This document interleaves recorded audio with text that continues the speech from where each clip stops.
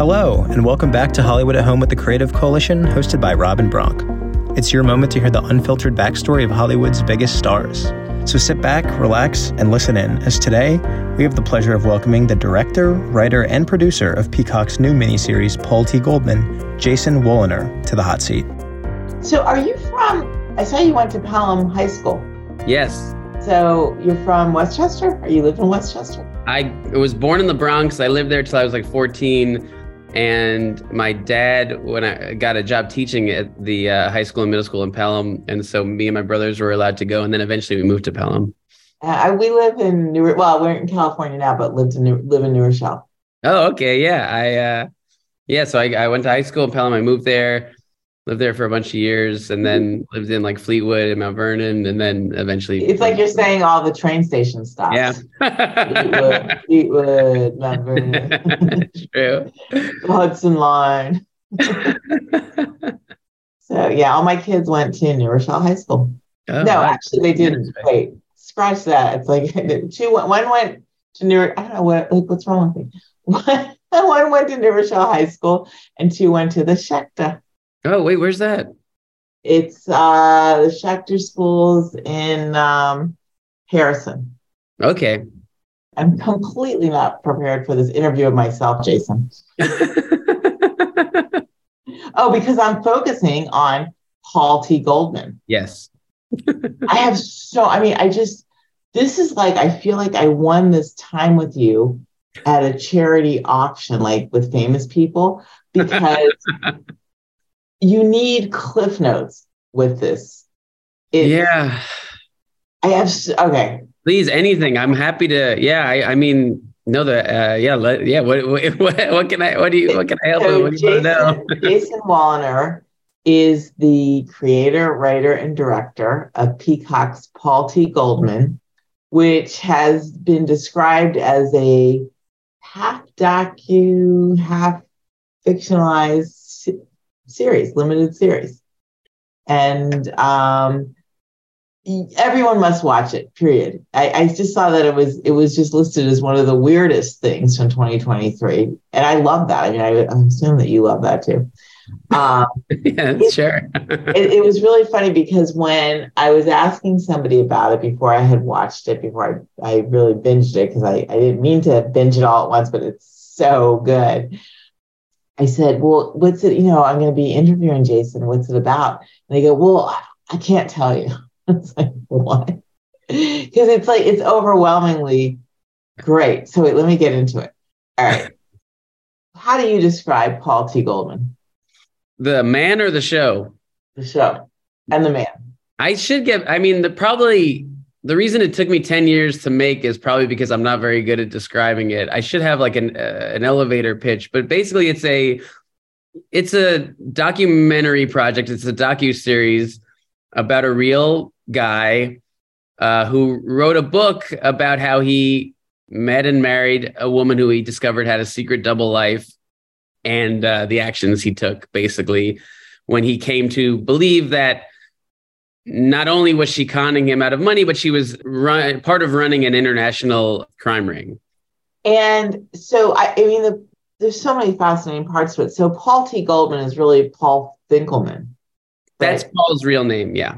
But Paul goes by Paul T. Goldman. That's what he wrote the book under, right? Yes. And so, but how did you get the idea to actually cast him as himself? So Paul tweeted at me in 2012 saying that he had an incredible story to tell and asked for my help, bringing it to the screen. He said he had written a book and a screenplay. He said screenplay is written. And he put in a link to his website to find out more.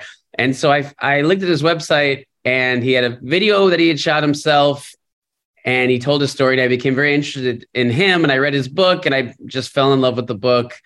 And for a minute, probably thought about, could I option this and write something? He seems like such an interesting character. Once I really watched him for a while and got to know him, it became very clear that Paul is the story that I was most interested in Paul telling his story, in his perception of things, in the details that he chose to highlight. That to me was the most interesting part of the story. And was trying to think of a way to film it where it would kind of mirror my experience of just becoming very captivated by this person and seeing all sides of him and trying to figure him out. And so, yeah, I just thought, oh, well, the most interesting thing would be to put him in this, and just watching it, knowing that you're watching someone kind of walk through their own memories of their life and their experiences and change things sometimes and pay attention to specific things and ignore certain things. And I just thought that would be an interesting way to do it. But at the same time, I have to also tell you that we know from that your direction is masterful, but the fact that you directed a real person doing his real stuff, and it was so confusing to me too, because it was like, wait, is he an actor? And he's also this character study, as you said, that you think he's kind of cringy, but then you realize that he's really appears to be kind of a sweet guy, to me anyway. I find him to be a really sweet guy, yeah. And everyone on set found him to be lovely. And you can see there are awkward moments with the actors, but I hope it also comes through that by and large, everyone who interacted with him on set liked him a lot. Yeah, and he's sort of this every man in that sort of a Walter Mitty. Mm-hmm. I really have studied just I'm like your stalker on this, because I felt like I must have gone to camp with him. He's like that guy. And I even looked up, I must know him from somewhere, because growing up in a certain, middle-class Jewish upbringing, going to camp, I feel like, yeah, I knew this guy, I felt the same way. That's probably why I, from very early on, felt very connected to him and came to think of him almost like the way you would think of a family member. I felt there was something, maybe it is just being, Jewish East Coast, but yeah, I definitely felt like I knew him right away. So why did you make this? Because a lot of things must captivate you, but why this? And it's complicated. It was complicated to have your vision. It was complicated to pitch it and to sell it and to actually do it. It's not a normal show. I just try to follow my instinct and my obsessions, and I was very excited about the potential of this, about doing something that didn't feel like anything that had come out. And, I grew up loving documentaries that were portraits of interesting people and would kind of go deep and examine them. And there's this American movie I really loved. And this movie, Grizzly Man, and Errol Morris does a lot of projects like this where you're just really trying to figure someone out. And I think Paul is funny. He'll be the first to tell you he's funny, and he knows that there are elements of him and his story that people laugh at. But I always thought there was something more there. There was something very interesting to me. Like you were saying, I felt connected to it. I felt like there was something, his story is very extreme in a lot of ways. It doesn't mirror anything I've gone through, but at the same time, it makes you feel vulnerable, right? Yeah, for a left turn, yeah, and he does, the choices he makes are not choices I would make, but I always felt like there's something at the core of it that was very relatable to me, that I really felt that his is a story of someone wanting to be loved, which is the most universal thing we all want, is just to feel like you're loved and feel like you have worth, and to do that through an identity of this is who I am. And because, just trying to be like, why am I so captivated by this? Putting it together is oh, well, this is, maybe it's about someone who was looking for shortcuts, wanted what he thought was the perfect family, and wound up in Russia in a so-called, mail order bride situation. Not a typical thing, not something I or any of my friends have done, but, and something that people, have a certain opinion about. But I was like, well, this is just someone trying to have a family in his own unique way. The same thing with this business that kind of blew up. The same thing with his second marriage, but the second marriage blew up in a way that set him on this path. And then I saw, he thought, maybe this will be my identity as a crime fighter. And if you've watched the whole show, you see that didn't work out. But that turned him into, well, I need to tell my story. Then he became an author. And through this kind of unlikely creative path, contacted me, got this thing made. And the show became part of the story. And so it was just watching each step of this, looking at it through the lens of like this guy's kind of search for an identity and search to feel like he has value. It's a very odd story. There's so many weird things in the story, but I thought that part of it had such a human core to it that I thought it could resonate with people. It certainly resonated with me. I mean, without giving things away, because everyone should watch this. It makes your brain work. It's like there's Wordle and then there's Portal, which is like the three-dimensional of this. This is the three-dimensional of content. Yeah, that's great. That's a really great way to put it. So, like, even the actors I really was going back and forth going, wait a minute, are they the real people or are they the actors? Like the wife of, the main wife. So she was an actor, right? I'm still not really sure. Who plays Audrey? Audrey, yeah. That's Melinda McGraw. She's an incredible actor. I knew her from Mad Men. I was a big fan of that show. And I thought of her when we were trying to find Audrey. But she's also been on so many other great shows and in movies. She was, I think, in the Dark Knight. And I mean, she's just a great actor. And I thought she'd be great as this character. But no, everyone except Paul is a professional actor in those dramatized scenes. Everyone except Paul. The psychic, is there the real psychic and the actor psychic? Yes. So the real psychic medium, Terry J, is on set. She's interviewed. And then in her scenes, we had Dee Wallace from A Million Amazing Projects, who was probably best known for being the mom in E.T. She was playing her in the scenes that Paul wrote. So who wrote the screenplay? Paul wrote every word. He wrote every word of dialogue in the show. Really? That's crazy. How's that possible? I swear to you, I swear to God, I did not write a single word of this show.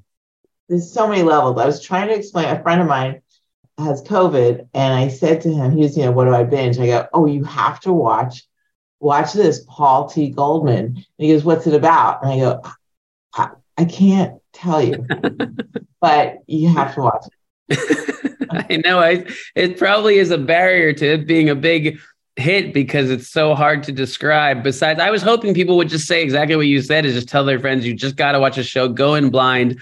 It'll explain it. Just kind of settle in for the ride. But it probably would help the show to have a log line. We need a log line. Jason. It's a docuseries about a real man trying to take down his ex-wife's crime ring. It's the closest I can. But obviously that doesn't scratch the surface of all the different. No, that's not. Yeah, and it doesn't really work. You think he's going to be cringe, but he's not. You ended up like, yeah, I'd have him over for dinner. Well, that's good. That's good. Yeah, I really like him. He's a complex guy, like we all are, but he's not the loser that you think he's going to be. No, I don't know. He isn't. Yeah, and that's why. So Paul, wherever you are, I didn't mean that. I just meant that. No, look, he knows. By the time I met him, he'd already made shirts that said "What a schmuck" on the back that he was thinking he would wear during his speaking engagements and promote himself. So he's aware of that side of the story, that people, could hear this and see him and see this and think he's an idiot and think he's a schmuck, as he says. But, I don't. And I always wanted it to get, deeper than that. Did you watch, you watched all of them, all 6? Yeah. Okay. I'm afraid to say anything, like, No. Yeah. So, but it's not, this is your genre. I mean, what about you? You're the director of Borat subsequent movie film. Subsequent movie, the film Borat. No, you got it right. So they called it Borat subsequent movie film. Part 2. Tell me about that. Tell me about, how did that come to you? That was a true adventure. That was, I worked on it for about a year and a half. They had been writing it already. I got an email from my agent's office asking if I wanted to meet with Sacha about his new project. They didn't tell me what it was. They sent me a script with, didn't have the word Borat in it, but it had a bunch of clues, and I figured it out right away. And that was one of my favorite movies. That was my favorite comedy movie. I've never laughed so hard in a theater. I couldn't believe they were doing a sequel. I almost felt like if he's going to do this, I need to direct it, because as a fan, I wanted to do everything I could to make sure it was good. And so I went in, and within, I think within a week, they'd offered it to me. I met with him and just started worked on the writing with them for months. And then we just started shooting, and, COVID happened. It was going to be a theatrical movie. It was going to be Universal Studios. COVID happened halfway through. We shut down for a few months and then kept going and did, they're like the big, him living with the guys and the gun rally, and then hopped on a plane and did the Rudy Giuliani stuff in New York, and then hopped on another plane and was in Romania doing this stuff in Kazakhstan for 6 weeks. So, I mean, it was crazy. I learned so much from him. I learned so much about what you can get away with, how to create an interesting situation, how to kind of create a reality that you can flee before police arrive, and that's not a crime if you haven't done anything wrong. All sorts of stuff. It's really like, there's nothing like that kind of work. And this was not, I was much more upfront about this, what this exercise was on this show. I didn't have to sneak around. I didn't have to lie to people. With that, you're creating a fake reality to shoot. You're shooting with people who don't know they're in a comedy movie. With this, I was able to be very clear with people, but there were definitely things from that experience that I was able to take into this project. So you meet with Sacha, and what's he like? He's lovely. He's great. He's so charming and funny and charismatic that, you just want to get on board and do something crazy. And I think I came into that meeting with the same energy. And I think that's why we got along, where I came in saying, you made what I think is the funniest movie of all time. It's probably a mistake to make another one. You have to be more ambitious. You're going to have to top yourselves. This can't be lazy. You just have to go for it. And I think we complimented each other like that, because he would come up with the craziest idea and I wouldn't know any better considering what he's pulled off in the past. And I would be like, all right, yeah, let's figure it out. And so it was just that for the next year and a half of just being in these very crazy situations and trying to get something usable out of it. But it was, it's nerve wracking to do something like the debutante ball scene where they do this. He and his daughter, Maria Bakalova, do this dance. And they were, those people were angry. They chased us out of there. They were these drunk Georgian guys. And Sacha and Maria had already escaped, but they thought my name was Chris. And they came looking for me. A bunch of guys like pulling their jackets off to beat me up. And I was just like running out the back door of that place. And it was wild, but no one got hurt. And I was just very...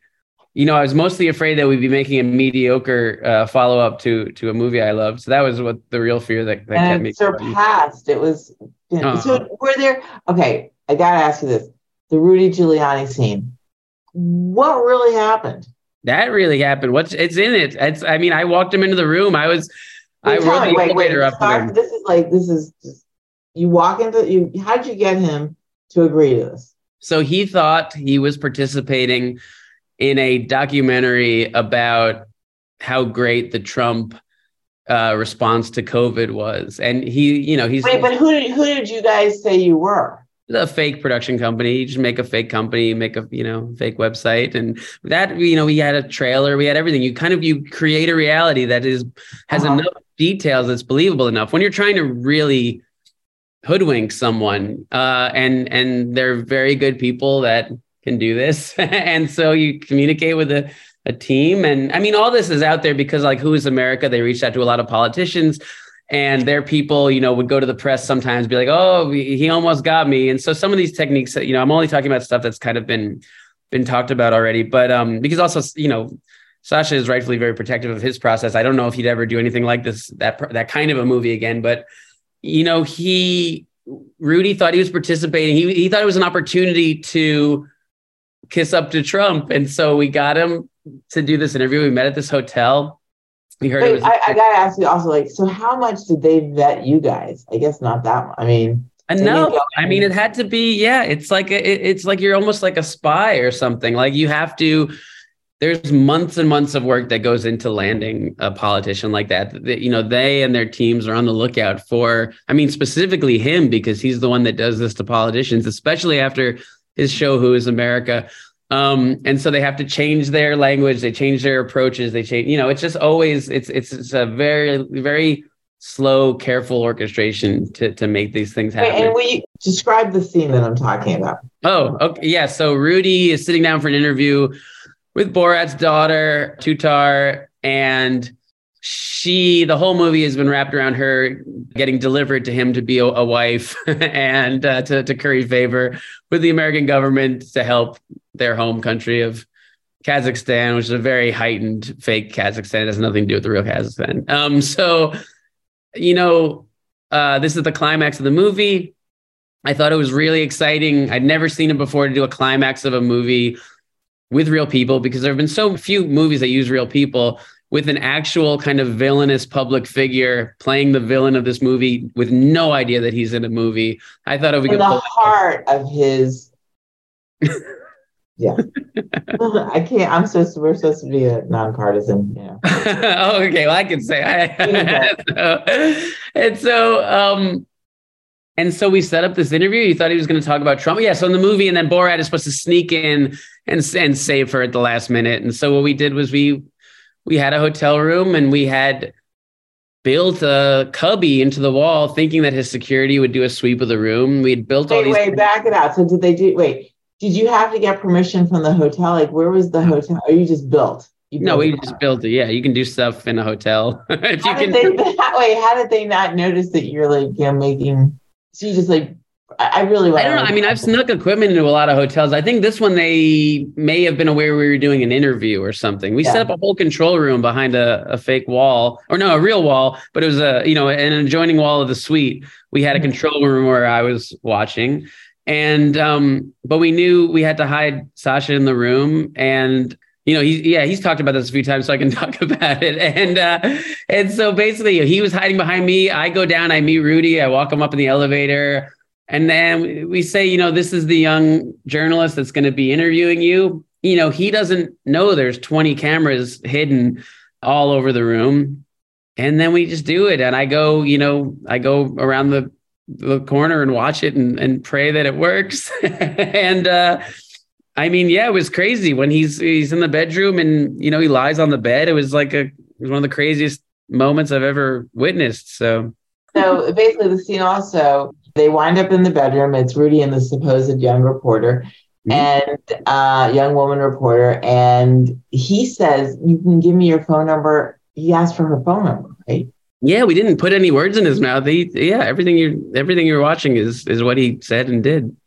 And then how did Giuliani, what was his, so at what point, so he doesn't know any of this. And then how does it work with permission? I mean, how does that work? How are you able then?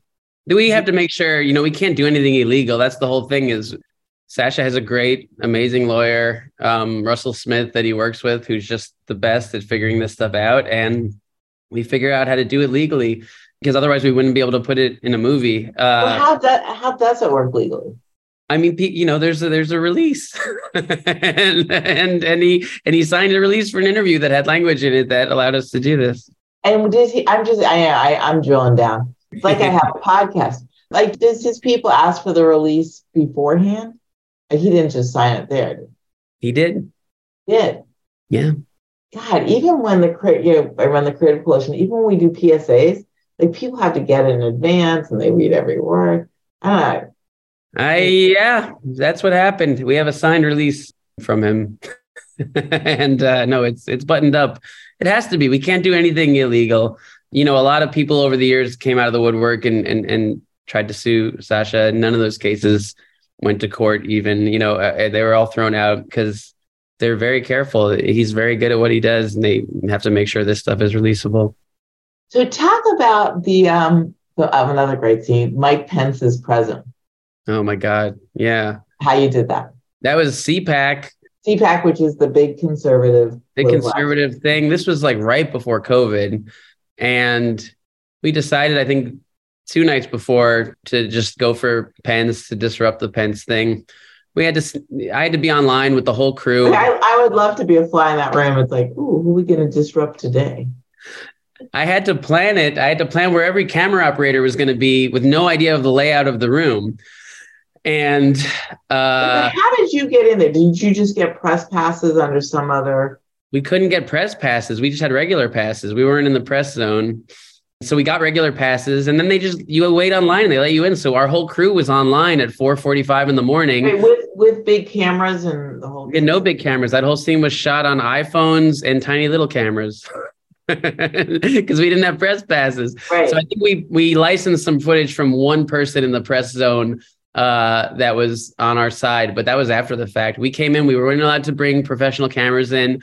We just waited online like anyone else and got in. And I had to sit there for, I think, 5 hours of conservative speeches, just my heart pounding. You know, he had to sneak in through, he was in that Trump costume. He being Sasha. Yeah. Right? He came in with those Trump prosthetics on with another disguise on top of that, and had to get through, an hour-long wait in line, all this security, metal detectors that beeped when his microphone went off, and convinced them that it was his pacemaker, and they let him through. And then he sat in the men's room in a stall for, I think, another hour or two until I texted him, okay, Pence is about to come on. We switched him in the seat with someone else. And I'm just on a text thread with every camera operator, getting photos of what they have, deciding who to get reaction shots from, and I'm queuing the whole thing via text. I'm sitting 2 rows in front of Sasha. My heart is pounding. And there's Secret Service guys, because it's the vice president, going up and down every aisle looking for anything suspicious. Right, there is Secret Service, and you are doing, doing the most offensive, about to do one of the most offensive things ever. Yeah, and it worked. And want to talk about what it was? It was. He's in a Trump costume, and he stands up, holding his daughter on his shoulder, trying to offer her to Mike Pence. And it was just this big disruptive thing that a lot of, people were annoyed, and they started booing and chanting USA. And, they just think he was a protester or whatever. No one knew it was him. And we were so lucky that it did, so he did get taken in by the Secret Service, questioned for a long time. He couldn't just pull the mask off. Oh, yeah. It was prosthetic, so he couldn't pull it off. We needed a specialist to come in and remove it. And luckily, one of the Secret Service guys knew who he was and is like, okay, this is not an assassination attempt. This is a stunt. Right. And that's what they're just on the lookout. If you're trying to, they just want you to kill the vice president. Right. So luckily they don't take that lightly. So Sasha has this prosthetic of Donald Trump's face on and his bodysuit on. And so the Secret Service then know he's in so does he start, when he gets taken back by Secret Service, first of all, you and the camera guys are running out, I assume, right? You're like, no, we couldn't leave because then they would know we were part of it. So right. I would be a good part of your gang, I guess. I'd be like, run. I had to sit there for another 45 minutes, and this one Secret Service guy just walks up the row, points to me, points to our cameraman. They knew immediately. They're like, okay, he's in on it, him. And they had their eyes on us. I was like, oh God, what do I do? and then in the meantime, they were questioning him and ultimately realized it wasn't a threat. And they were like, just get out of here. Please don't come back. Please don't come back to CPAC. Wait, so you guys with the film, they must have known that there was film somewhere. Yeah. We get the cards out. They came around to the hotels. They were trying to get the film. We were running around. They were pounding on doors of the hotel. We had our DIT, which is the crew member who holds all the cards of the footage. She, she stuffs them in her underwear and runs out the building and got, miles and miles away. And so the footage was safe. And then we all skipped town.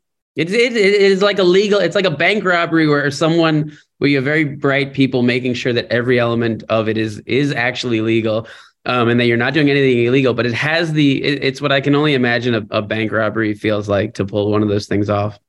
That's why Paul T. Goldman was easy for me. After doing that for a year, it's like this, I can deal with some awkwardness and some, interesting moments on set because I'm used to running from Secret Service. And I just want to have one other question. I guess it's so when you're filming, when you were in there, you're covered by releases that are probably all over the building that CPAC has saying, you might be on camera. So that's a public event. So you're allowed to film at it and use it. Yeah. And then I had one other question about the Borat movie that you did.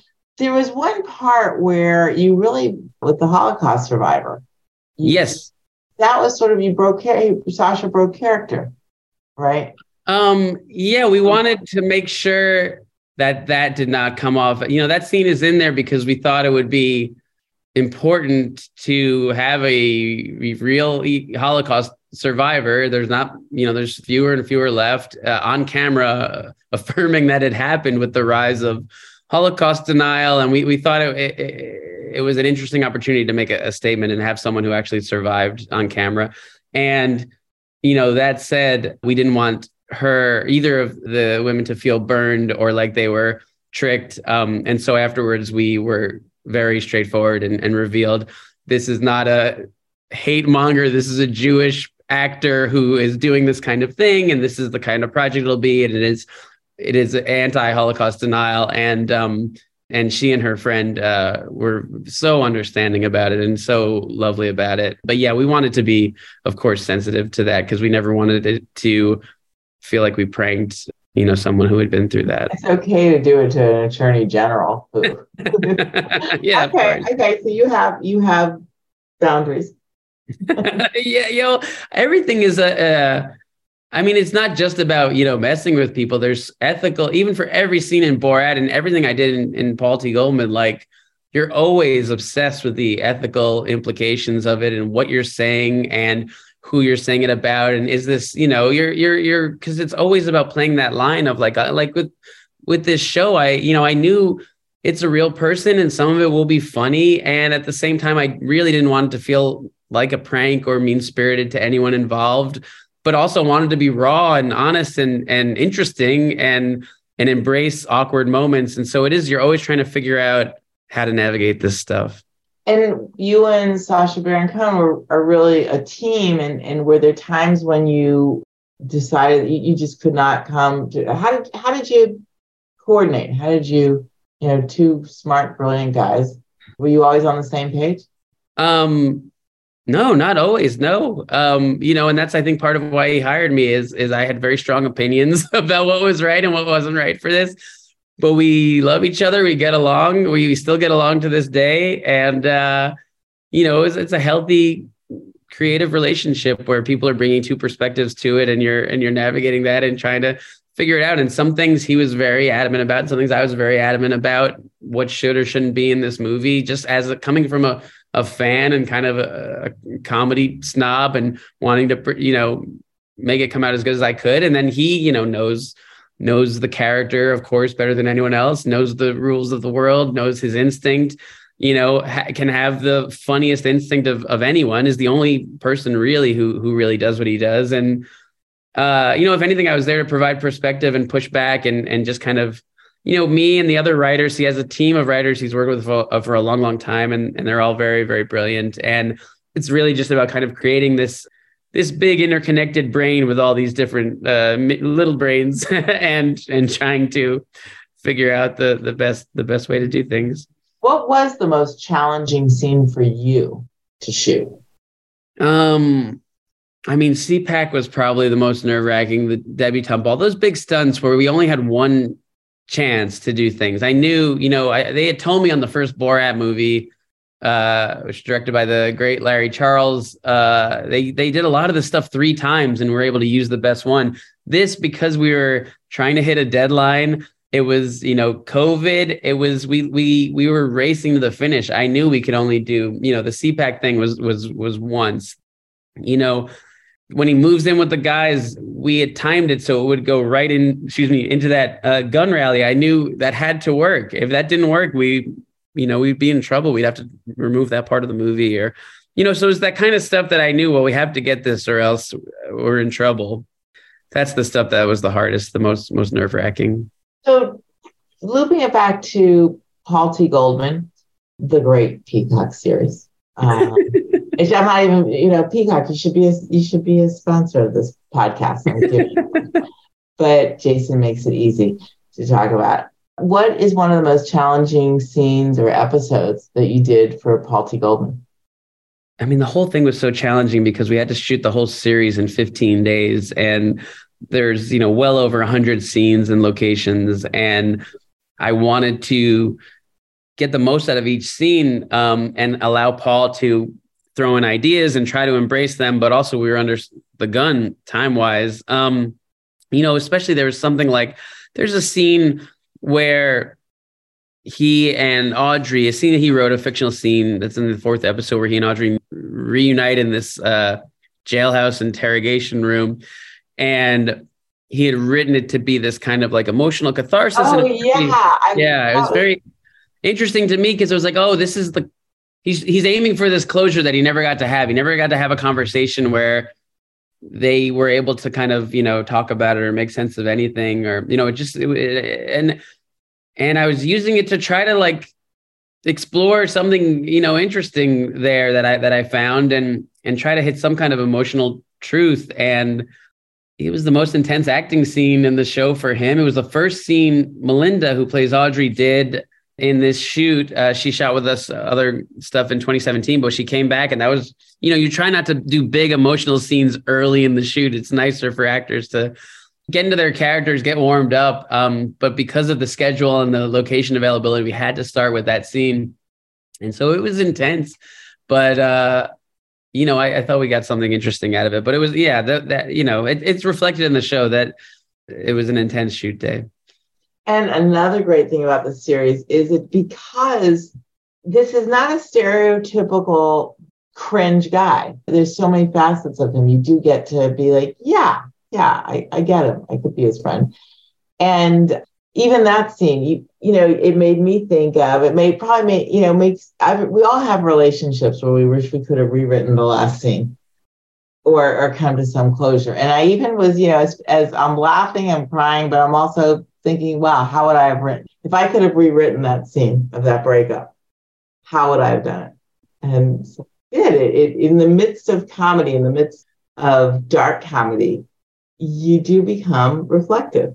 Oh, that's great. That's great to hear. That was what I was hoping is people could see, this story, the details of it aren't so similar to mine, but exactly what you're saying. I think we all turn the events of our lives into a story in our heads, and kind of focus on certain things and leave out other things. And I think he just does it in a way that's very unique. But I find that very relatable, of just imagining.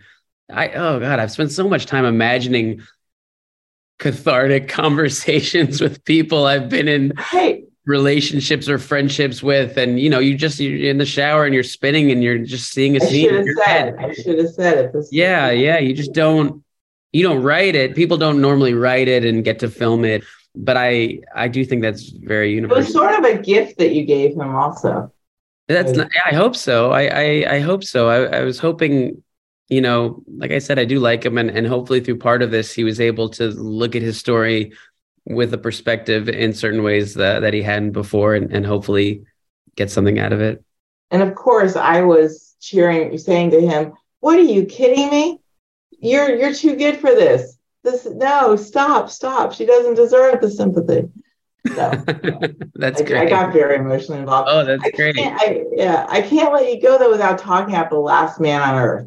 Sure. I love that show. And all right, to give our audience the synopsis of The Last Man on Earth, I'm going to let you do it because you're the writer, director. I didn't write on that show, so I directed 12 episodes of that show. I was just so lucky to be a part of it. I'm a huge fan of Will Forte, and Phil Lord and Chris Miller were the EPs on it. And so I knew those guys. I hardly knew Will, but they brought me in after they made the pilot, and they brought me in to direct it. It's about what starts about being about the literal last man on Earth. There's this is very long before COVID, but there was an apocalyptic virus that wiped out everyone on Earth except this one guy. And then at the end of the first episode, he meets someone else played by Kristen Schaal, and she's an old friend of mine. And so a lot of friends were working on the show, and then I made a lot of friends through the show. Actually, the DP, the director of photography of that show, Christian Sprenger, shot the first episode of Paul T. Goldman, shot the pilot that back in 2017, and we're old friends. And so he shot the first season of that show. And yeah, I just was lucky to get to work on it. It was a sitcom on Fox about a group of survivors of the apocalypse. But apocalypse happened to be a virus. Yeah. So were you following COVID in real life before it became the popular thing to talk about every day, or were you as? No, it was like being hit with a tidal wave. It was crazy. It was the lockdown was the day after my son's second birthday. He's 4.5 now. And like everyone, it happened. I have one friend who is very aware of online stuff, global news. And he was saying there's something bad going on in China. And and then suddenly it was here. But I remember being at CPAC, which I think was February. Yeah. Of 2020. And I just remember there was not no COVID. No one's talking about COVID. No one's testing for COVID. There's not a mask in the sight. And then I was just in the men's room at that convention. I saw one guy just like vigorously washing his hands and just for a minute. And I was just like, what the hell is he doing? This guy's got really bad OCD. And then it wasn't until a month later, I was like, oh no, he knew at CPAC of all places, he was like, something's coming and we better start. I mean, at the time, who even thinks that has anything to do with your... Yeah, you had directed a show that was completely based on this premise of a virus eradicating humanity. Yeah, I mean, it just seems so crazy, though. I know they did an episode, that one I didn't direct. I think John Solomon directed it, with Kristen Shaw and Kristen Wiig, that takes place during when the virus is striking, and you just start seeing people start wearing masks. And I mean, people were sharing clips of it early COVID because it really mirrored what was going on in a crazy way. It was years before. It completely mirrored it. And I remember going back and looking at that. I mean, it was just like, wait, what? Yeah. No, I had no idea that was, I mean, that was the most shocking thing. You must have been just smacked when it was like, wait a minute. You just, fact. Luckily, everyone on Earth didn't die. But so far we're good, I think. Oh my God. Yeah, what a crazy mass trauma to have experienced together. I was just like, I hardly think about those early lockdown days. Remember when the world was like actually fully shut down? We lived in New Rochelle. We live in New Rochelle, where it was, home of the first super spreader place. Wow. And I remember the New York Post headline, New Row Hell. I mean, it's like, all right, this is good. We're going to be able to sell our properties. But yeah, we could not even get, so the grocery shelves were bare. We had to get like Instacart deliveries.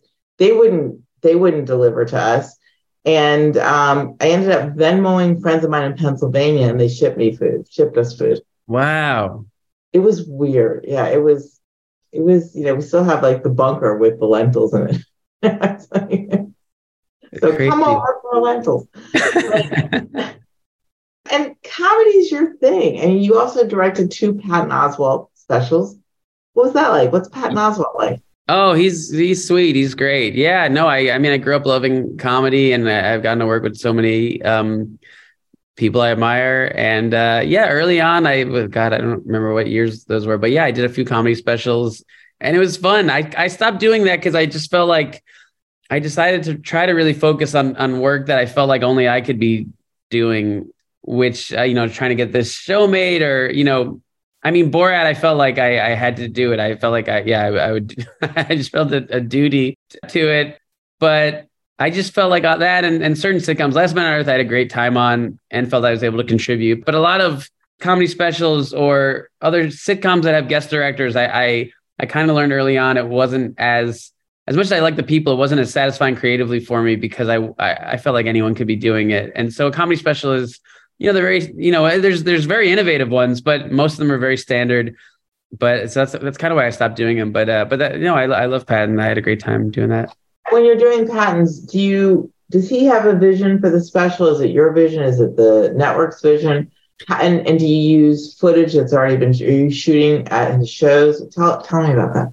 Yeah, no, that was, he had ideas for what he wanted to do, for what the feeling would be and how he wanted to dress, just every decision, what the set would be. And then as a director, you're kind of weighing in, and you're just a creative collaborator and overseeing it, seeing it from the booth. And, for that, there are just these teams, live camera operators are kind of their own world, lighting designers instead of directors of photography. You just get people who do this all the time, and then you tell them what you want it to look like and feel like, and they'll set it up. And so for the specials I did, I've seen, really interesting comedy specials, but it's never been a desire of mine to kind of try to reinvent that form. I always felt like it was just like you just showcase the performer and you don't put a lot of style in the way. You just try your best to kind of simulate what it's like to be in the audience. So, they're really trying, generally their hour out that they want to do, and you're shooting 2 shows often where the first one, they're just making sure they got it. The second one's looser and a lot of times livelier and more fun. And you use a lot of that. And then if something doesn't cut, you cut to the audience and you go to a clip from the first show as like a backup. But, it's fun work. It wasn't like what was getting me most excited. So that's kind of why I stopped doing that. But you must be great at it because, you did 2 other comedy specials for Aziz Ansari. Yeah, well, we started out together. He's an old friend, and we had a show on MTV called Human Giant. That was a sketch comedy show, and so I did his specials around that era, and it was the same thing. It wasn't. Those weren't reinventing the wheel, but they're fun. Well, we'll talk about Human Giant for a minute. So it was you and Aziz created this? So no, I was just starting out. I was doing shorts by myself and with a few friends and going to Manhattan a lot. I dropped out of Sarah Lawrence College. I was living in Fleetwood. I was going to the city a lot. I was working. Oh my God, you were really a Westchester guy. Yeah, I was working in Nyack. Oh yeah. Well, I didn't think I would finish college because I always had a hunch that if I could do this, it wouldn't matter if I finished college or not. So I didn't want to leave home very far. And, I didn't really take advantage of college, but I made some shorts there. It's a small film program. I was able to get my hands on equipment right away. I was able to learn how to edit on a computer. That was just kind of moving from like tape and film to nonlinear editing. So I taught myself a lot of stuff, and then I dropped out and made a bad movie with some high school friends and regrouped. Oh God, we all did that. Right? Yeah. Got a job like editing educational videos in Nyack, and then was just making stuff. And then you even got the job in Westchester. Yeah. You're a Rockland, Westchester guy. Yeah, just go to the. Give you the key to the counties. Have lunch at the Palisades Mall every day, and wait, you didn't know you could cross the bridge, right? It's really called Easy Pass. I know. I was like a little bit afraid, I guess, of really leaving home. But then I loved comedy. I would go see comedy shows all the time. And wait, where'd you go? Where'd you go to the comedy shows? Where did you like to There was a show called Invite Them Up at a Bar. I don't know if the bar exists anymore, called Rafifi. That was a lot of very funny people doing shows. Then I would go to the UCB theater a lot. I don't know. I don't think they have that space anymore, but just met people. I was never like a hustler. I never like was pushing DVDs on people. I was just like around and started. Which actually I don't understand when people like they used to bring their DVDs with them. I'm like, really? Like, you get up in the morning, you go, oh, gotta put the DVDs in my pocket. Yeah, I mean, everyone's trying to figure out how to break through and how to be, the one who gets noticed. And I've been very lucky. A lot of it's been right place at the right time, being tenacious and just sticking with it.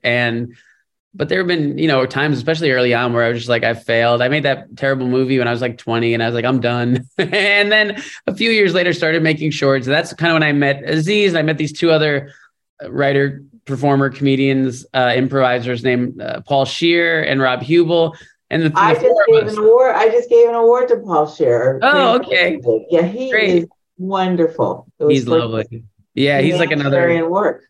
Oh, that's so cool. Yeah, he's like another great old friend. And we just started making videos together and showing them live. It was right before YouTube kind of happened, and it was like 2005, 6, and then MTV was like, you guys want to do a pilot? And so suddenly we had a sketch comedy show, and then we just kept going. Yeah, I just kept working. So what's next? I have no idea. I have a bunch of things brewing, these kind of long-term things, and I don't know what'll happen next, but I have, a few scripts I've written or working on, and nothing, announceable yet, but hopefully I'll be I'm going to take a minute. And I just finished editing Paul D. Goldman a week ago. So I'm going to take a minute and recalibrate, get my head back and figure out what I'm doing next. So last question. What advice would you give that 18-year-old kid from Pelham, New York? What piece of advice would you give him as he's not crossing any bridges into the city, really? Yeah, just keep going. Just keep going. And it's okay if your work is bad. You have to make bad work you have to make mistakes to figure out what you did wrong. And that was the value of making this terrible feature when I was 20 that luckily no one I think will ever see. But it taught me a lot. Sell it, it's the guy that did. You like Borat and you like Paul. I think I've gotten rid of most copies of it. There's nothing floating around online. It's really bad, but it's a kid. It was like a student film, but it is embarrassing. But I'm glad I did it because it really taught me a lot. And you just have to work on listening to your own instincts about what's working and what's not, and not kind of making excuses if something is not as good as it should be. And so you should just be hard on your work and keep going. and that's it. Yeah, just keep going. Well, it's been a joy to meet you. Thank you. Same. Thanks so much, Robin. This is a pleasure.